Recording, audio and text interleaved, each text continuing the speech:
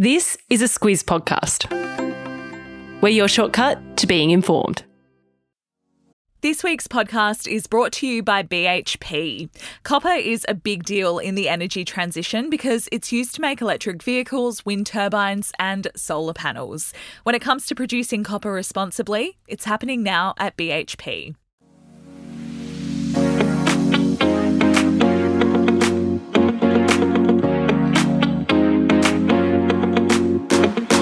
The Weekly Wrap is the week in news and what's coming up. I'm Kate Watson. And I'm Claire Kimball. That rolled off the tongue. This podcast is now called The Weekly Wrap. Claire, same podcast, same content, same hosts, just a name that better reflects what it actually is. Yeah, The Weekly Wrap. I like it. I don't know if hopefully there's no other podcast called The Weekly Wrap. I don't think there is.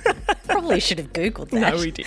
We checked it. It's The Weekly Wrap by The Squiz. Claire, we're kicking off with a potato story today. I could not be more delighted that we're rebranding a podcast and we're starting with a potato story. That's particularly exciting for me. Of course, we're going to get into the local fallout from Israel and Gaza as well. Yeah, and then we'll zoom out and talk about the global political context we saw this week. President Biden in Israel. There's a whole lot to get across when it comes to that story. We're also going to talk about the week ahead with our Prime Minister heading to Washington. Yeah, lots going on the political front. Kate, we've got some tips on how to deal with linen as well. I really enjoyed that article. We'll talk a little bit about that. Let's get into it. So as we said, Claire, we start the podcast today in Tasmania, the north of Tasmania to be precise, to the site of where this week the big potato fell. It was the most clicked link out of our Squiz Today newsletter this week. People after my own heart, Squizzers. People were very interested in the plight of said potato. And Kate, this is a story with a twist. It's got a political twist. Yeah, you enlightened me to the knowledge that, in fact, the potato was known as Kenny the Kennebec, so that's a variety of spud. It was built 40 years ago by the family of Tasmanian Premier Jeremy Rockcliffe. Yeah, it's a bit of a local landmark in that part of the world. It fell over after a truck backed into the post, and then there were some high winds. God, a comedy of errors. Anyway, they've promised to restore it, so don't panic. So it's coming back. It's coming back. It's a funny looking thing. I think they even admitted, the Rockcliffe family, that it needed a little bit of work. It's totally Daggy Oz, Tassie, love it. Big potato, big things. Yeah, there you go. Israel, Claire. Yeah. Let's change tact a little bit. We're heading into week 3 of the fallout from the Hamas attack on October 7. That happened. Very broadly, where things are at is the world is waiting to see when Israel will invade Gaza. Last week in Saturday Squiz, now the Weekly Wrap, we spoke about the local fallout from those protests in Sydney. This conversation about how our government should be responding on the issue of Israel continued in Parliament this week. Yeah, it did. Of course, Parliament was sitting this week after a bit of a hiatus, so that facilitates these kinds of debates. And on Monday, the Greens called for peace in the region, but more controversially, they didn't support a motion to condemn Hamas, and what they wanted was an amendment to that motion to label Israel's retaliation a humanitarian catastrophe. The Greens critics say that shows that they don't fully appreciate what Hamas has done and also Israel's right to retaliate. And look, they seem to be in the minority when it comes to the West's response. The Prime Minister, the opposition leader both condemned Hamas. They were vocal in stating that Israel has a right to defend itself. Stuck in the middle of this debate is the Palestinian people who live in Gaza. They're the ones that have to flee or risk being caught up in any Israeli offensive. Interesting to see, Claire, one Labor frontbencher, so a senior member of our parliament and a Muslim, Ed Husick, says he thinks that the Palestinian people have been forgotten in all of this, backed up by his colleague Anne Ali. Yeah, and of course this is the crux of it. We don't really know what happens when it's going to escalate in its response. There's a lot to play out still. And I guess it's good to pause here because in my researching this and you're researching this, you've got to get your bearings constantly. Yeah. So remember, Hamas are a militant group that controls Gaza. Israel wants to destroy Hamas. Gaza is occupied by Palestinians. They have claim over parts of the territory that Israel occupies. It's complex. Yeah, it's very complex. So then we get to Joe Biden's visit and where the United States lines up. Biden is very, very clear in America's support for Israel. that's something that he's emphatic about. But he also spoke very directly to Israel's leaders, Prime Minister Benjamin Netanyahu, and also the military leaders there, and asked them not to allow the rage over what Hamas did in those attacks to blur their objectivity. It was quite a powerful message because he referred to the mistakes that the United States made, he says, in the wake of the 9/11 attacks. Of course, what he also highlighted was the need for this sort of distinction between the Palestinian people and the Hamas rulers. A lot of our leaders are at pains to condemn Hamas, but they also make it clear that not all Palestinians support Hamas. Yeah, so from Joe Biden, from a lot of world leaders, it's a please everyone chill message. That's kind of the vibe. Here in Australia, even Mike Burgess, our head of ASIO, so our intelligence organisation, he weighed in saying, can everyone just be careful what they say? We just don't want to inflame things any further. On the Biden trip, it was brief, but as I said, it was designed to try and find a way to de-escalate this through diplomacy. It was not helped by the fact that there was a hospital missile strike in Gaza just before he arrived. Yeah, and what the Gaza officials say is that about 500 Palestinians were killed in that strike. It was a huge blast. Hamas blamed Israel for the strike. Israel said it had evidence that another group, Palestinian Islamic Jihad, fired the missile. Biden said that it appeared the other team, that was his quote, not Israel, was responsible for the explosion. But Saudi Arabia, the United Arab Emirates, Turkey, Bahrain, Jordan and Egypt blamed Israel. It's been a big few days of all of this coming together. Big protests as well in some of those 22 Arab nations, including those ones that you mentioned. They very, very clearly blame Israel for that strike and also the broader conflict. You can see things building. Oh, yeah, exactly right. And I guess the other thing this week was the fact that Biden was actually supposed to go to Jordan. He was going to meet with the leaders of Jordan, Palestine and also Egypt, but that was cancelled. Cancelled. Go on. Yeah. Tell us more. I will. So according to the White... I will. According to I don't need an invitation. According to the White House, that decision was mutual, that they decided after that blast that it was a good thing because it was such a flashpoint. That feeling that the meeting wouldn't actually be a good use of their time at that particular moment. It was a very small window that Biden was actually in the region, so it had to happen then or not, so it didn't. But all of those players say that they're remaining in very close contact. And I mean, we talk about the US a lot, Claire, the leader of the free world and all of that, the most powerful nation, all of those things. But the Brits have a long history in this region. We won't do a history lesson, but it's worth looking up. British PM Rishi Sunak was in Israel yesterday. You and Alex talked about this in the Squiz Today podcast yesterday. He was trying on the same thing. He was backing Israel but calling for calm. Interesting also that UK Foreign Secretary James Cleverly will meet leaders in Egypt, Turkey and Qatar in the coming days, all with the aim of finding a peaceful resolution in Israel and Gaza. Antony Blinken, the Secretary of State, also did the rounds of those nations. Yeah, he sure did. So there's a bit of quiet, or quieter, I guess, diplomacy happening by some very, very big figures when Joe Biden goes to something that's massive. So talks are still happening and in-person talks are still happening, which are said to be very, very important at this particular point in time. Everyone seems to be throwing everything at it. So the idea is that if there is a big war, if there's a big conflict in this part of the world, if things do escalate to that level, it will be devastating. There will be other nations drawn in and there will be catastrophic sort of casualties across civilian populations. So the thing, I guess, to know is that they're saying that a diplomatic response, though, is getting harder and harder to achieve. And of course, to bring it back to our government here, they've advised people not to travel to places like Lebanon. Yeah, seems like great advice. Claire, as all that was happening, there was the small matter of Vladimir Putin and Xi Jinping hanging out. Hanging out, yeah, just that little thing. So there was a summit in Beijing that was marking the 10th anniversary of the Belt and Road Initiative. That's that program where China has put billions of dollars into a foreign infrastructure program to encourage trade with China. There's lots of criticism about that program because nations are getting way over their heads in debt.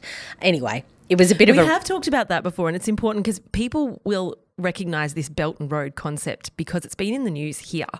It was something that Daniel Andrews had signed up to. It was quite controversial. And then we get into like the Pacific regions and these nations that have taken debt from China and whether they can repay that or not is a big political conversation. It's the way that China is having conversations and sort of stretching their influence through this program. It's the main game. Belt and Road, good Belt thing and to Road, know. yeah, exactly. So, look, and of course it was a rallying point with Russia and China coming together this week. So whilst all of that's going on, of course, we need to kind of check in on Ukraine. So you reminded me, and I mean, we've just glazed over, Vladimir and Xi Jinping hanging out, but on any other week would have been on any other week would have been a huge story, yeah. and it still was. And I guess it was just, I think one of our colleagues put it really neatly. It's like this axis of the world. There's one half doing this, and the other half are over here doing this, and it's just something to watch. You, in all of this, have been saying, what about Ukraine? What's going on there? So let's check in. Yeah, so to check in on that, what they're saying is that sort of counter-offensive that we talked a lot about this year that they eventually got to in Ukraine. They've been pushing back on Russia, but they haven't made a lot of gains, not in territory anyway. They're certainly hanging on, but they're not actually getting the ground back that they were hoping, except this week they started using long-range missiles that the United States has provided, long-range weapons, and it's said to be a game changer. We'll have to wait and see. Already on Friday morning, there were some reports that they are actually making some progress. So we're heading into nearly 2 years since this conflict started, since it's Russia, Starting Ukraine. next year, yeah. Yeah, amazing. There's no certain numbers on this, but I was staggered to see the death toll cited by US intelligence on the Russian side. Almost 400,000 troops have died. That's compared to about 70,000 Ukrainian soldiers, Claire. Yeah, they're almost 500,000 dead. It's hard to imagine. Yeah, just extraordinary. I know, though, well, also things that we've sort of been talking about that isn't quite the main game, but big events in our region anyway, the Kiwi election. So we forgot to mention this last week. We mentioned it the week before, but then last week we were so caught up in the referendum and what was going to happen that we forgot to remind people to tune in to the Kiwi election, Claire. Yep. You were able to do that. I was able to do that because the referendum result was over and done with pretty early, and we'll talk about that in a minute. So we tuned into the New Zealand election result. And love an election in a time zone where you can actually get a result at a reasonable hour. That seems really quite appropriate. So, and look, what happened, of course, was a very close election when it comes to actually determining who's going to get government and what that is going to look like. What was absolutely certain is that Labor has lost half their seats. Half their seats. And this is what was sort of expected. It's what they call a bloodbath in political reporting. The new Prime Minister will be Christopher Luxon. He has to do a deal as he doesn't have a majority, as you said. One of the negotiating points, Claire, could be a referendum on the Treaty of Waitangi. It's an interesting point, of course, because of our referendum and the process that we've just gone through. Of course, that treaty is really a fundamental part of Kiwi life, where it's the government's arrangement with their Maori population. So it'll be interesting to see where that one lands. The negotiations are still going on so that he can actually form government. I was interested to read a little bit more about him himself, though, Claire. He's only been in Parliament for one term. Yeah, one term, and he went into Parliament with the sole purpose of becoming Prime Minister. Quite the thing to do. Yeah, and that sort of goes to a bit of his background. He's the former CEO of Air New Zealand. It's hard to think that Alan Joyce might, make a run at Parliament to become Prime Minister. There's a prediction. As the head of our national carrier. I can't quite imagine that pathway quite yet. Maybe Joe Aston. Oh, look, Joe Aston. Those who know what we're talking about will know what we're talking about. I'd vote for Joe Aston. He's awesome. Oh, boy. And look, what Luxon did was take over a very dysfunctional National Party. They were really struggling even just a couple of years ago. They've went through 3 leaders in as many years, so he's led them to a win. Quite the thing to do, as I said. If you want to read more about him, we'll pop some links in your episode notes. That was big for New Zealand this week. The failure of the Voice referendum was where our national conversation was at. Claire, where to begin? Oh, gee, where do we begin? Yeah. So, look, we know the result. It was pretty clear. It was emphatically no. The ACT was the only jurisdiction to vote in favour. It's shaping up to be 60-40 in favour of the no vote. Yeah, I was comparing this to the last referendum in 1999 on whether Australia should become a republic. That was 55% no, 45% yes. So this was more emphatic. What the result means really depends on what you read and who you listen to. Yeah, you pointed all of this out to me because I've been focused on probably more Israel and Gaza this week, getting into the deep analysis of this sort of thing. So, yeah, it does really depend on the sources that you're sort of choosing, and we like to graze across all of it just to hear what people are saying. So we haven't really heard much from the Yes campaign, of course, because our prominent Indigenous leaders have observed that week of silence. They say that now is the time for silence, to mourn, to deeply consider the consequences of the outcome. Lots of analysis, though, will actually come when we start to hear from them about what they want to do next. Yeah, and plenty that's already come out, especially about the amount of money the Yes campaign had. The amount of corporate support has also been an interesting point of conversation this week. Plenty of big organisations lined up behind the Yes vote, and the fallout from that is the conversation around the disconnect between them and their shareholders, their staff. Yeah. Big employers, of course, have really been a part of this whole debate. Telstra and Qantas are just a couple of examples. We've had 2 reads that you've really drawn to my attention anyway about the referendum. The first one is really interesting. It's in The Australian. It was by Janet Albrechtsen. It steps through the No campaign. Of course, she's got great context into that kind of part of the world, and exactly their insights into why things went the way that they went. It's a really good understanding of that organisation and how things went, that conversation. And then the other one, Kate, that you pointed to was from Catherine Murphy and Josh Butler from The Guardian. They've done a piece about what went wrong for the Yes campaign. They're really worth reading if you have the time. We'll put them in your episode notes. If you don't get to it, that's okay, we understand. We're here for busy people. The main point seems to be on the case of the No campaign that they knew they needed Jacinta Price. It also was interesting to read that it took a little bit of time to get Dutton lined up behind the No side of the argument. And in the case of the analysis about the Yes campaign, Claire, Dutton deciding to go no was a huge blow. That article called it a body blow, but it also goes into the campaign strategy. They say that they were slow to prosecute their arguments, that they weren't cohesive. I found the analysis on the motivations of Yes and No voters fascinating as well. The research saying that not all voters were a hard no. And in fact, campaign research inside the Yes campaign suggests around half of the No cohort were more reluctant than firmly no. On the flip side, the Yes voters were hard Yes voters. We've had conversations between ourselves, with our friends, with our family, and that sounds about right. We don't know the answer though. No. But as you said, there's going to be a lot more to talk through and a real moment in history for Australia. Coming up this week, as we said, Anthony Albanese is heading to the US for a planned state visit. This really crept up on us. We kind of nearly forgot. Haven't packed our suitcase No, we're not to invited. go for the state dinner to the White House. Just got too much on.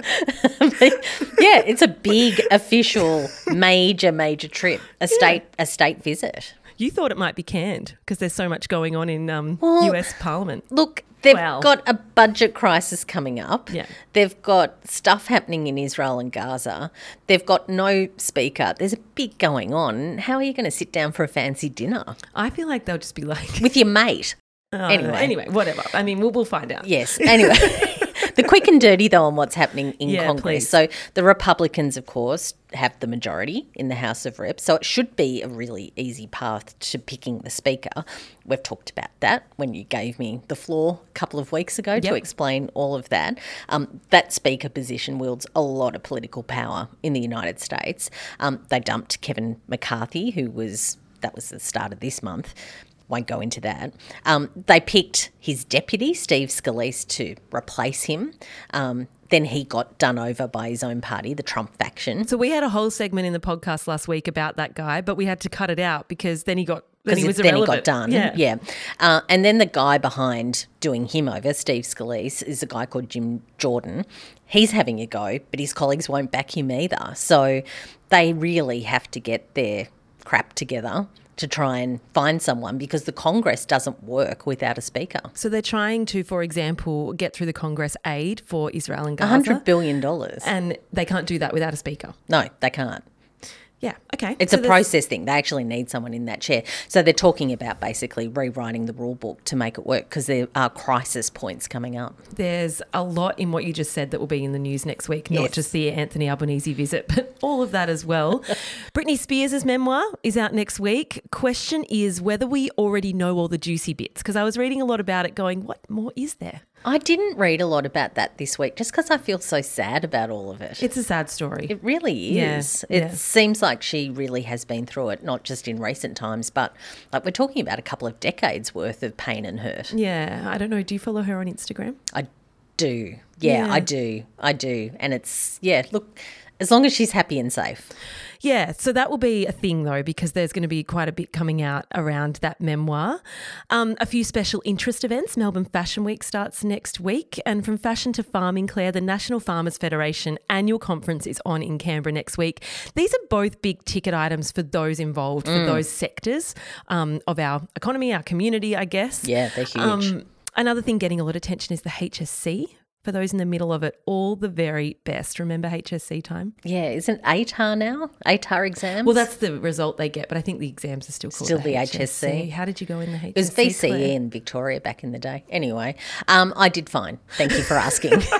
I've been trying to get Claire to tell me how she actually went. Were you a diligent, conscientious student, or were you a bit distracted? No, look, I was okay to a point. Okay. I just wasn't that much interested, to be honest. I did enough to do what I needed to do.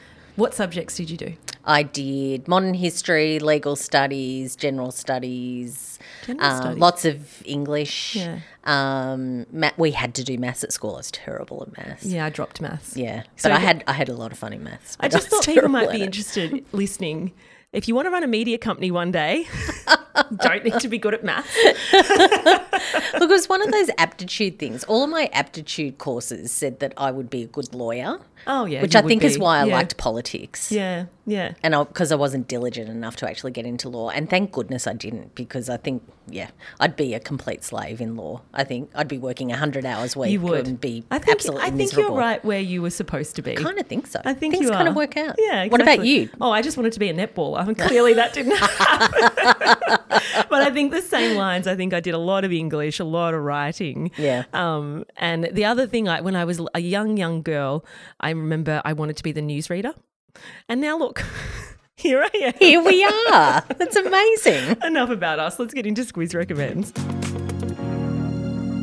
Claire, I accidentally watched Take 5 on ABC this week. And I didn't mean accidentally in that I wasn't interested to begin with, but I was fortunate to have the TV on at the right time. Zan Rowe is the host. She's great. I think we've raved about her before. She is so good. We have raved about her before. Yeah, I just think she's terrific at what she does. Yeah, she is. So Take 5 was a podcast. Now it's a TV show where she interviews a celebrity. The vehicle to have the conversation with them is their 5 favourite songs. The interview this week was with Natalie Imbruglia. Great chat. Highly recommend that. I've been thinking about Natalie Imbruglia because, of course, of all the Daniel Johns and Silverchair stuff. I've been wondering how she is, so it was nice that she popped up. Kate, you and I are fans and friends of Lauren Sams. She's the fashion editor for the Financial Review. She's someone we've been lucky enough to meet because she's a squizzer. Yeah, thanks, Lauren. Yeah, and she wrote a piece yesterday about linen. And it really resonated with me. I think it does with you too. Yeah, it does. Lauren says that she can't wear linen because it makes her look too crumpled. She feels very undone when she's wearing linen, as much as she enjoys the texture and the fabrics.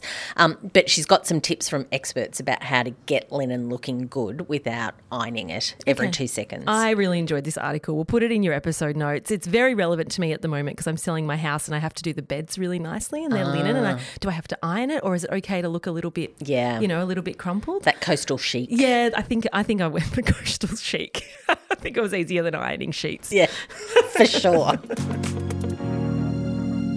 You know what, Claire? We have some great advertisers at the Squiz. So in Squiz Press, very quickly before we finish the podcast this week, I want to give a shout out to a long-time advertiser of ours, and that is Uber. Those who have listened to the podcast this week will know they have an initiative with Red Cross where anyone who lives in our major cities' metro areas can get your old clothes picked up and delivered to the nearest Red Cross shop for free using their package service. That's today, 9 o'clock till 4 o'clock. Get on it. Fantastic initiative. So tell me how I do it. So open the Uber app between, as I said, 9 a.m. and 4 p.m. your local time. Navigate to the package option. Click send a package. Enter Red Cross shop as the destination. Someone will come in an Uber, pick up your clothes and take them to the nearest Red Cross shop. That's amazing. Do you know I've got some other interesting information about this. Give it to us. I thought this was fascinating, and I'm guilty. They have research which says that Gen Z, on average, hold approximately $681 worth of unused clothing in their wardrobes. Millennials, the worst offenders, which is me. I think I'm a millennial. Yeah, you would be. Yeah, $1,171 worth of clothing that they don't wear in their wardrobes. Gen X, that's you. Not as bad as Not you. as bad, $1,000 worth of clothing. And boomers have $800 worth of unused clothing that others need. Kate, back in the day when I had a lovely wardrobe and worked in corporate, that would have just been a couple of pairs of shoes for me. Well, but now, anyway, get into your wardrobe. Now today. I think my whole wardrobe is worth $1,000, so I can give it all away. Get on it.